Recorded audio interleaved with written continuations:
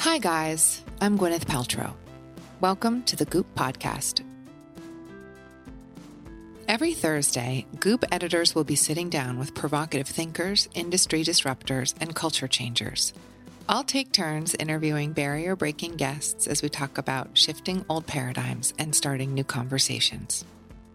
Today's guest is Audrey Gelman, co-founder and CEO of The Wing, a radical women's-only co-working and community space.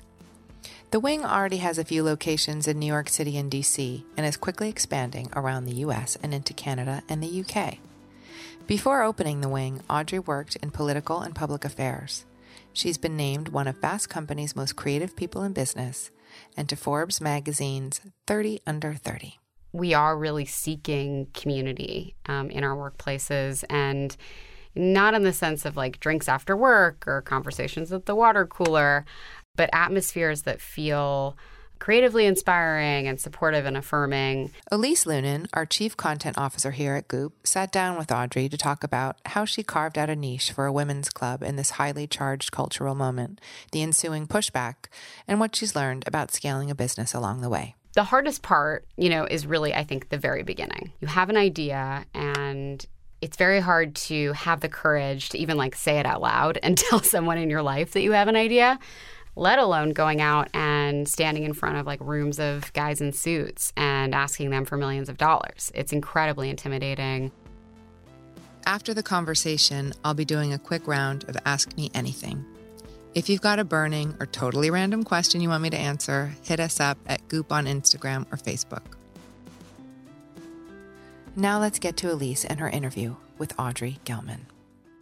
Take us back to the beginning and when you were first conceiving of The Wing, what did it look like?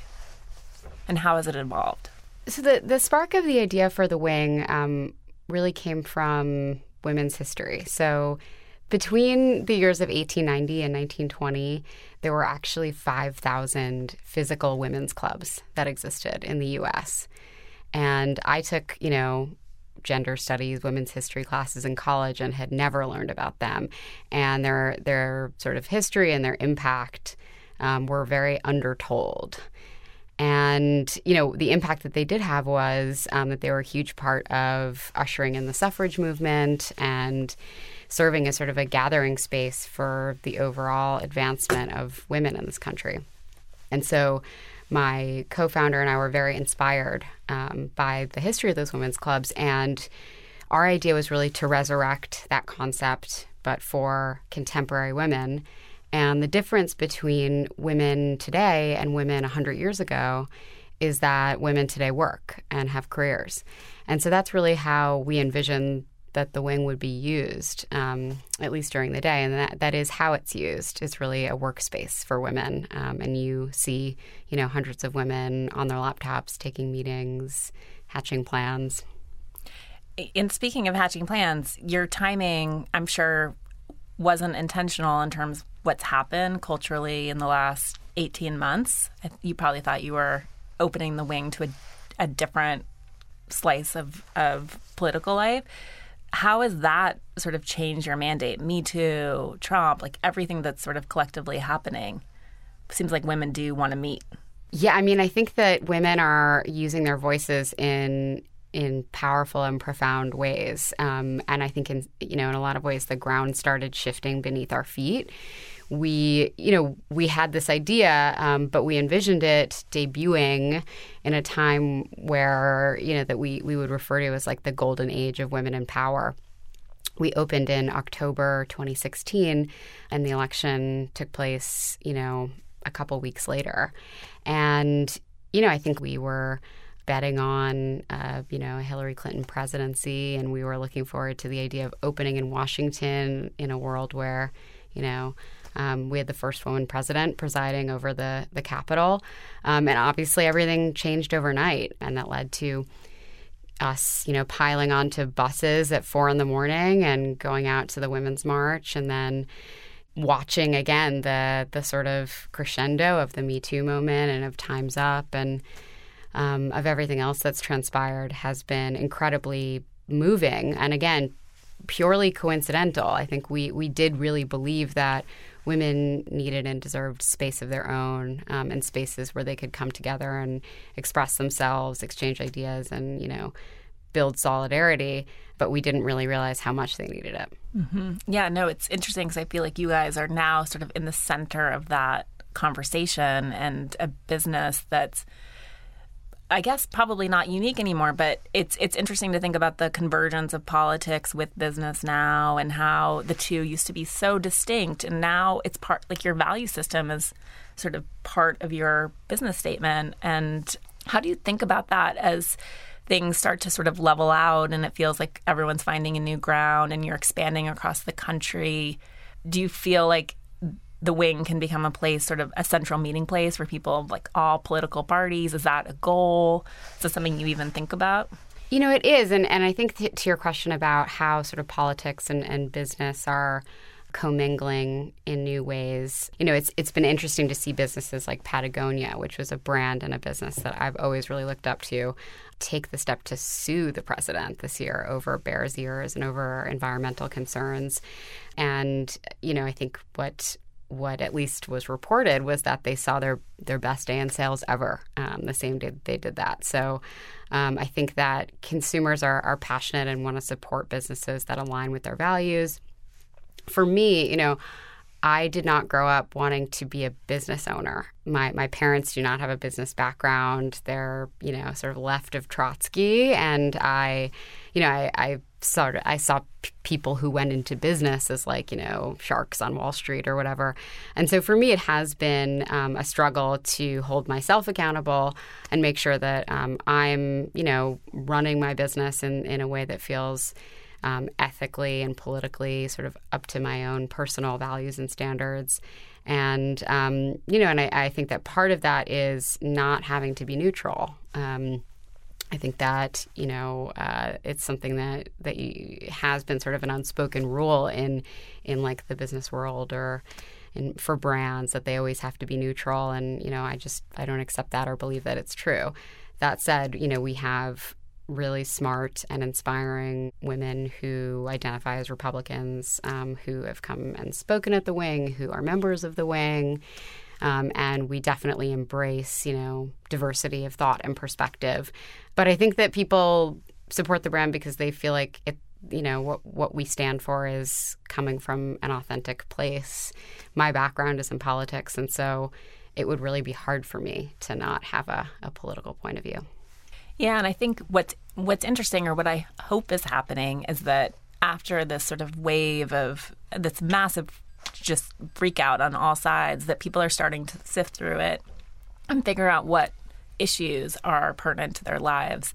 Things like the environment, women's rights are not, moral issues that have been claimed by various political parties. I think we're all realizing these unite us. They're not necessarily, they've become political, and maybe they shouldn't be. And hopefully we can all gather around issues rather than, or we can start to sift the issues from the politics. I went to the Wing this morning, actually. Oh, cool. And it's beautiful and light-filled and so cool. I can't wait for you to open in LA. And I know you're expanding internationally. Like, when you think about the Wing in Toronto, the Wing in London, which I know is coming on your roadmap, how do you think about taking it, and do you change it for the culture? What's the thinking there? So far, and we've just opened in, our first non-New York City market in Washington. And, there are definitely some differences in, what members are looking for or looking to get out of membership at the Wing. But in many ways, it's really the same. I think that women are looking for community. I think that especially for millennials, like, we don't go, and this is supported by, statistics and studies that have been done, but we're not going to church and synagogue and to mosques in the same way that our parents and certainly our grandparents did. And, we're obviously living smartphone-driven lives. And I think that technology has really, it's made us more globally connected than ever before, but actually more locally isolated. And I think there's a lot of loneliness. I think there's a lot of personal isolation that people feel. And I think that a common theme that we see from women who are joining the Wing, whether they're in Manhattan or Brooklyn or Washington, D.C. are the women who've reached out to us from, places like Duluth or, Latvia, all over the world, is the hunger for community and to find like-minded people, in this case, women and individuals who don't identify in the gender binary, and to be amongst them and to, create relationships in real life. So I think that, we'll always have the culture and the programming and certain amenities differ from location to location. But I do think fundamentally we're always looking to fulfill the same need for all of our members. I was amazed by the calendar on the wall. You have Dianne Feinstein, you have Robin Wright, you have incredible roster of speakers. Have you thought about ways of taking the programming beyond the physical? I know it's amazing that it's dedicated to the physical because, as you said, so much of our lives exists online. And I think social media in general can be so alienating. But are you thinking about ways to telegraph what you're doing in the spaces, or does that does that ruin the real life experience? We had Hillary Clinton come speak a couple of weeks ago, which was a very special experience. And we actually live streamed the talk on our Facebook. And we had over 300,000 people tune in to watch the live stream. And so for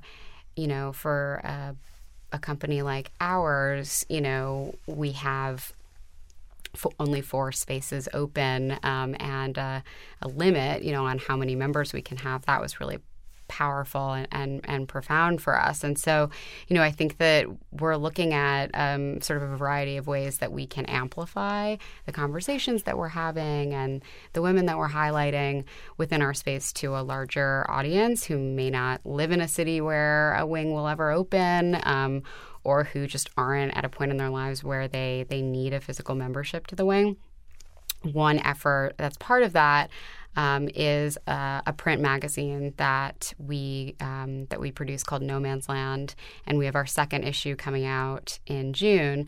And it's very much a great minds think alike because when I saw that Goop was coming out with a print magazine, it was like kismet because print is not dead. No, it's awesome. It's such a powerful and tangible way of, again, highlighting issues and conversations that your audience cares about. And so that was our first sort of vehicle for amplifying those conversations beyond our 4 walls.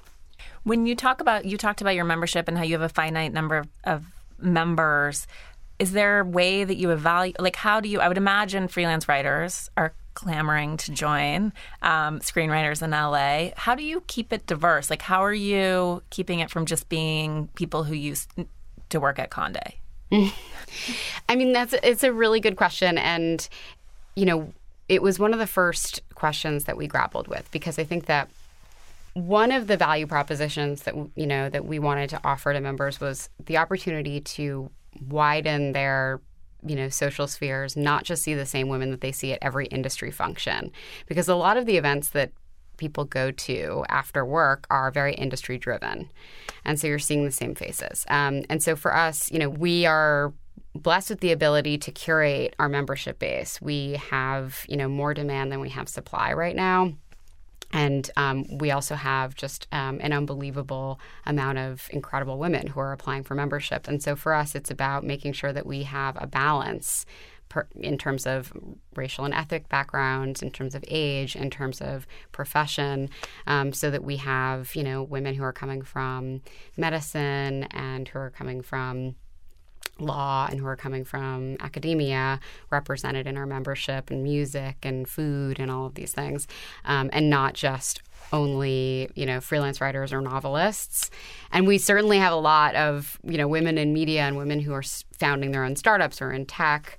But, for us, we want to ensure that you're going to sit next to someone, who's a classical violinist at the Metropolitan Opera, and also is a calligrapher, on the weekends, and is going to just widen your horizons to, just all of the amazing talents that women have.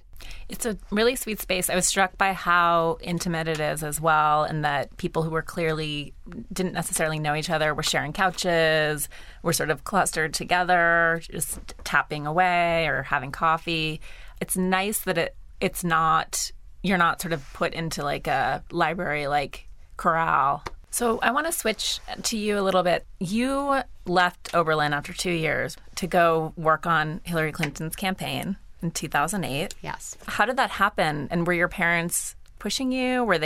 What happened? My first year out of high school, I interned at Meet the Press. I was always like a big political nerd. I actually I've been a very passionate Ralph Nader supporter. But, I had also just I was brought up on the Upper West Side in New York City. It's like very, left-wing political. My parents were members of a local Democratic club. They used to bring me to meetings. I went to, picket lines and protested things. And it was very much just like in the bloodstream for me growing up. And so I wanted to study politics, and I got the opportunity to work in Hillary Clinton's Senate office as an intern and then on her campaign. And, at that point, I think everyone believed that she was also going to be the next president. And so, I wanted to just like be the first person in, the last person out, and get the opportunity to just be like adjacent to the action, to get to sort of hover around and watch it all happen, with the hopes that maybe I could go work in the White House as a junior aide. And so school just became very unimportant. Like I started drafting her scheduling advisories, and then, supporting on press releases and patching her into radio interviews and like different sort of menial but very meaningful to me tasks for the press office. And yeah, it was just like the most exciting, thrilling, exhilarating experience ever. And, that primary took a direction that, our campaign didn't expect. And so I think that part of politics is also just like understanding that like there's a 50% chance you're going to lose, and nursing your wounds and sort of like picking yourself up and staying engaged. After that experience, I was ready to come back to New York and finish school here. And so, yeah, I kind of remembered I was a college student after the dust settled.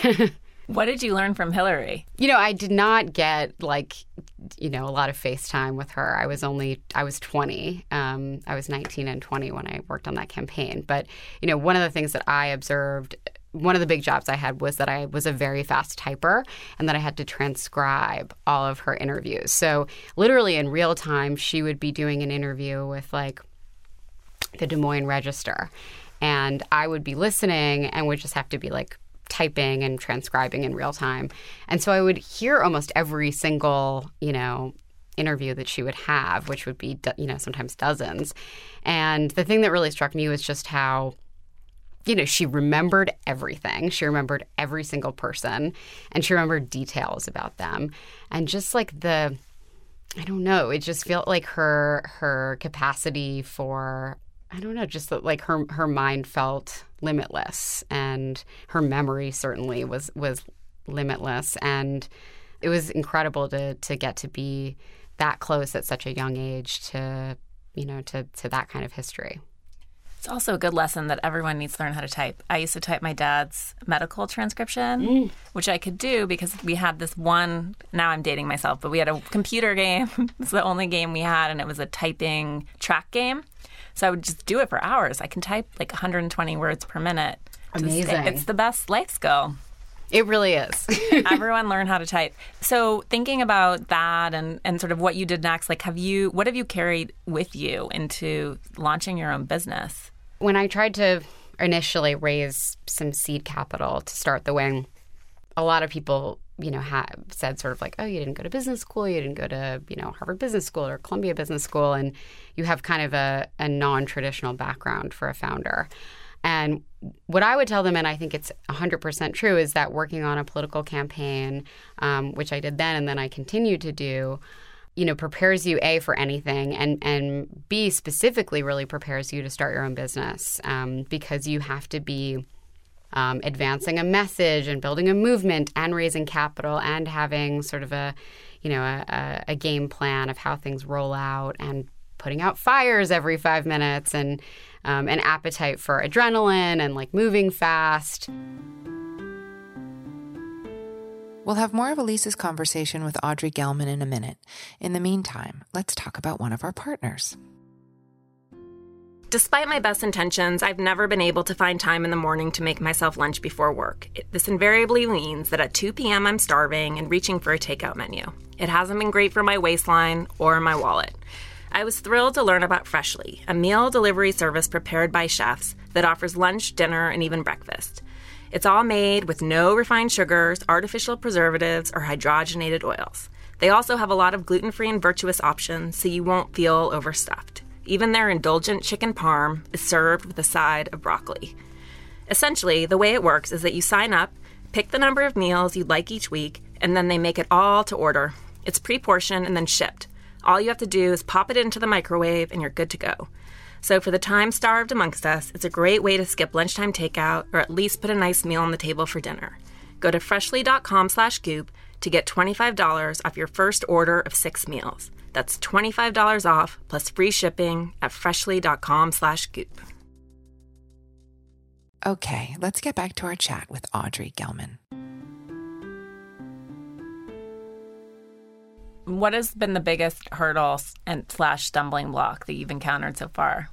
The hardest part, is really, I think, the very beginning. Mm-hmm. I think that you have an idea and it's very hard to have the courage to even say it out loud and tell someone in your life that you have an idea, let alone going out and standing in front of rooms of guys in suits and asking them for millions of dollars. It's incredibly intimidating.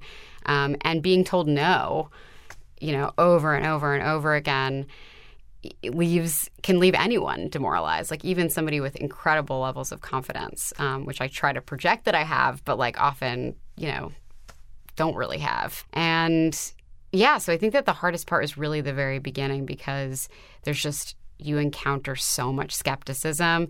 And especially for women, I think, who are used to sort of self-doubt and telling ourselves, to sort of shrink our expectations and things like that. It's just a very hard hurdle to get over, the sort of first part of actually putting your idea out there in the world and getting other people to stand behind it. Yeah, it's interesting, too, sort of how education or sort of a lack of a degree comes to play. I mean, that's definitely been a factor for us at Goop. It's something that Gwyneth talks about. One, how quickly she's no longer Gwyneth Paltrow when she's in a room fundraising in front of a bunch of VC guys, but also how, yes, it would be great to have an MBA, I'm sure, but at the same time, the way that the world works now, it's so fast. You seem like an established brand, even though it's only been a year and a half, right?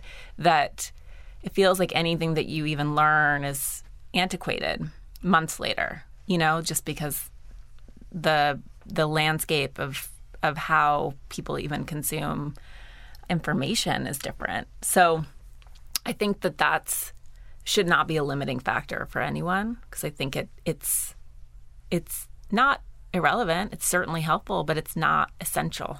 Yeah, and you can hire people who went to Harvard Business School. Exactly. You can. I think what you can't do is you either have the guts or you don't. Mm-hmm. And you either have the instinct that you trust and you let guide you, or you don't. And that, I think, is something that you can't replace or hire for, or things like that. It's those sort of instincts. But yeah, I mean, those are the things that I've followed, and so far it's led me in the right direction. But I definitely held a lot of doubt in the beginning about not having any kind of classical sort of training in the business world. Is it $150 a month or $215? $215. Yeah. Which I guess is incredible if that's your rent. Just to get back to sort of the question around ethics and business and wanting to run a business that lives up to the political and ethical values that you have. The price of the wing is far less than any other co-working space that exists. Far, far less. And we're actually rolling out scholarship seats, which we're really, really proud of and excited about. For women who are sort of working in the nonprofit world or in advocacy, or even in jobs like, retail, which, we don't have represented as much in our membership ranks. That said, I think it's really important, for women business owners to be able to feel assured in the value that they're creating and be able to ask for market rate for their product.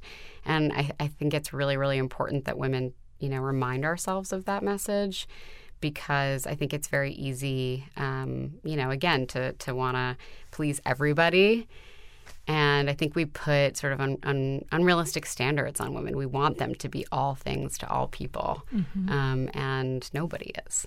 It's true. Do you think that that's something that is uniquely feminine? Do you think that I know that's something that people talk about with us, like you need to be more accessible, and so much of our content is completely free, obviously, and not gated in any way, but it's still something that comes at us. But I don't know if that's ever lobbed at male brands.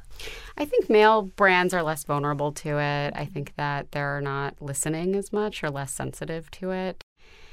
And, and I think it's important, like for me, it's really important to absorb what feels correct and what feels right about certain criticisms, but then also to make sure that I'm separating that from things that I can't fix or maybe outside the control of a 1.5-year-old company. I know you guys are moving incredibly fast, and I'm assuming that's demand driven largely by that. And also it feels like this space in particular is drawing a ton of attention. What do you think the future of work is? Is this it? There are a lot of businesses that I think have like big utopian visions for, what the future of work looks like. I think that we are really seeking community in our workplaces, and not in the sense of like drinks after work or conversations at the water cooler, but atmospheres that feel creatively inspiring and supportive and affirming. So for us, we feel like the wing fits really neatly into that. And I think that in general, just sort of like the cubicle model certainly is outmoded. I think that, that people are looking to have multiple gigs and, side hustles and things like that. And I think that it's about giving them the platform, to express themselves and to meet their collaborators.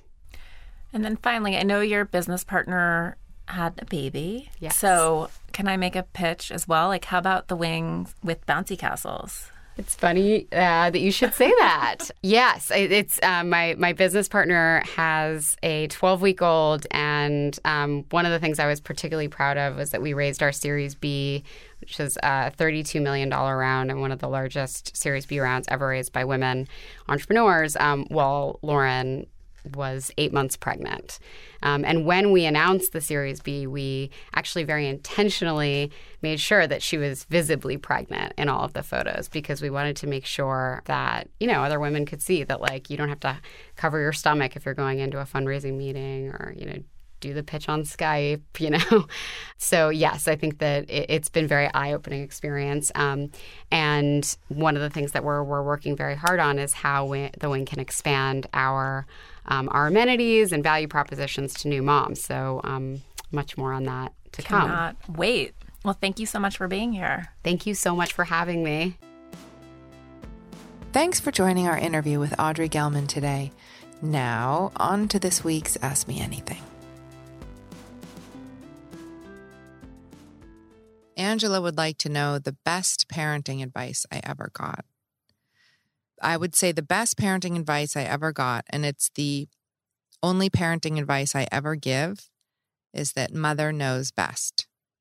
I really believe that every mother knows instinctually what's best for her child and her family, whether that's everybody sleeping in the same bed or the baby sleeping in its own crib or sleep training or formula versus breast milk. Mother always knows best. Have a question? Drop us a line at Goop on Instagram or Facebook. That's it for this week's episode of the Goop Podcast. Thanks for tuning in. If you liked what you heard, please rate, review, and share with your friends. To keep up with new episodes, just hit subscribe. And for more info, head over to goop.com/thepodcast. See you next week.